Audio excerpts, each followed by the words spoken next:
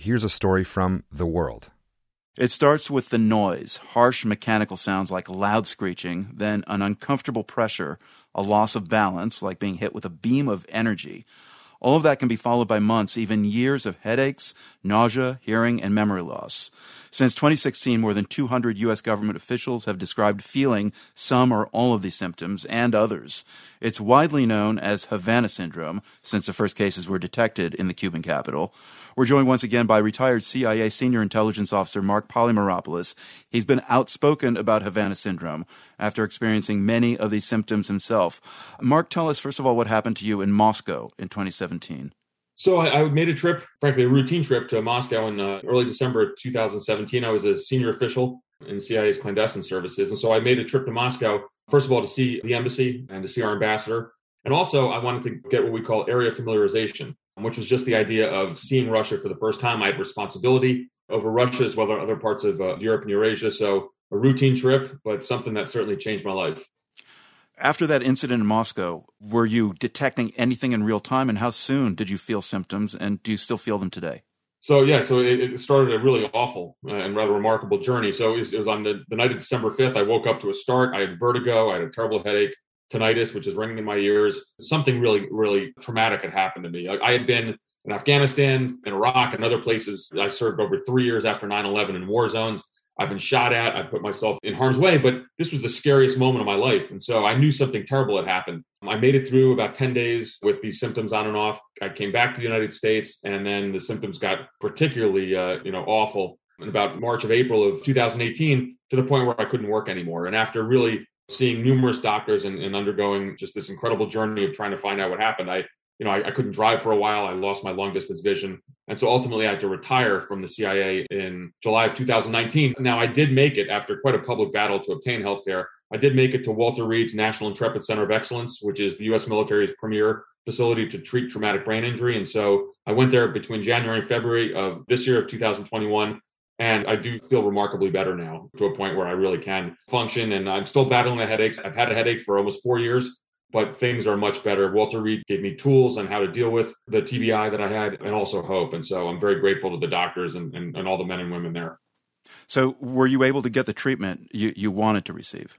I did, but I had to go public with this. It caused a bit of a stink, I must say, with the CIA. But I was basically begging and pleading for healthcare because I just was not getting that. Ultimately, the agency did not believe that anything had happened to me. But after kind of this public outcry, I did end up, they acquiesced, and I did go to Walter Reed. And it was amazing because Walter Reed diagnosed me officially with a traumatic brain injury.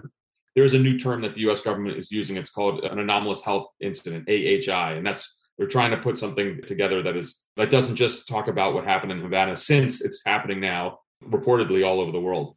Right. Well, since your case in 2017, there have been reported cases in China, Germany, Austria. There was a reported case in Washington, D.C. on the White House lawn just last week. Vice President Harris's trip to Vietnam was delayed as a result of another case there. How do you explain all this? I mean, what is your theory about what's causing this anomalous health incident we call Havana syndrome?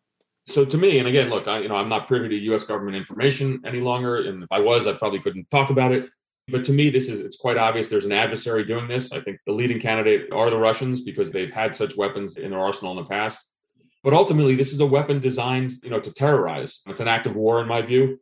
It's a terrible word to use, and I'm going to say now it's rather brilliant because it's very hard to find attribution on who's doing this. It's designed to incapacitate, so it certainly didn't kill me or others, but it takes us off the playing field. I think that we're going to find out, what has occurred. CIA Director Bill Burns has put together, as you've seen from the press, a task force made up of some individuals who actually were involved in the hunt for Osama bin Laden. I think the CIA and the intelligence community is going to get to the bottom of it. It might take some time, but this is something that has to be done. It's an act of war. It's putting our people overseas in peril, and we have to have it stop. Well, I was going to ask you, if we end up with incontrovertible proof that there is a government using a weapon that caused this, where does that leave the U.S. in terms of responding? Well, it's an act of war. It's based on operating what we call now in the national security sphere the gray zone. So these are activities, it's below, obviously a shooting war, but something pretty serious, pretty severe. And we're going to have to respond in a very smart manner because this is something that is much more than influence operations. It's something that's much more than harassment. This is actually injuring our personnel. And so whatever administration finds out who's behind this is going to have some hard decisions to make. It can't just be sanctions. In my view, it's got to be seen as these are actual attacks, which they are, on U.S. officials. And for the safety of the men and women serving overseas, our response has to be pretty dramatic. Has CIA Director William Burns reached out to you directly or anyone from the Biden administration? I know Bill Burns very well. I have talked to him many times. He has taken a personal interest in my case in terms of my health care, and he's assured me and he's assured others that we're going to get to the bottom of this. I think he's the right person for this job.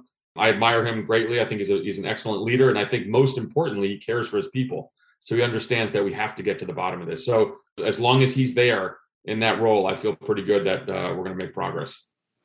Mark Polymeropoulos is a retired CIA senior intelligence officer, also the author of Clarity in Crisis, Leadership Lessons from the CIA. It is good to hear you're feeling better, Mark. Thank you for being with us. Thank you so much.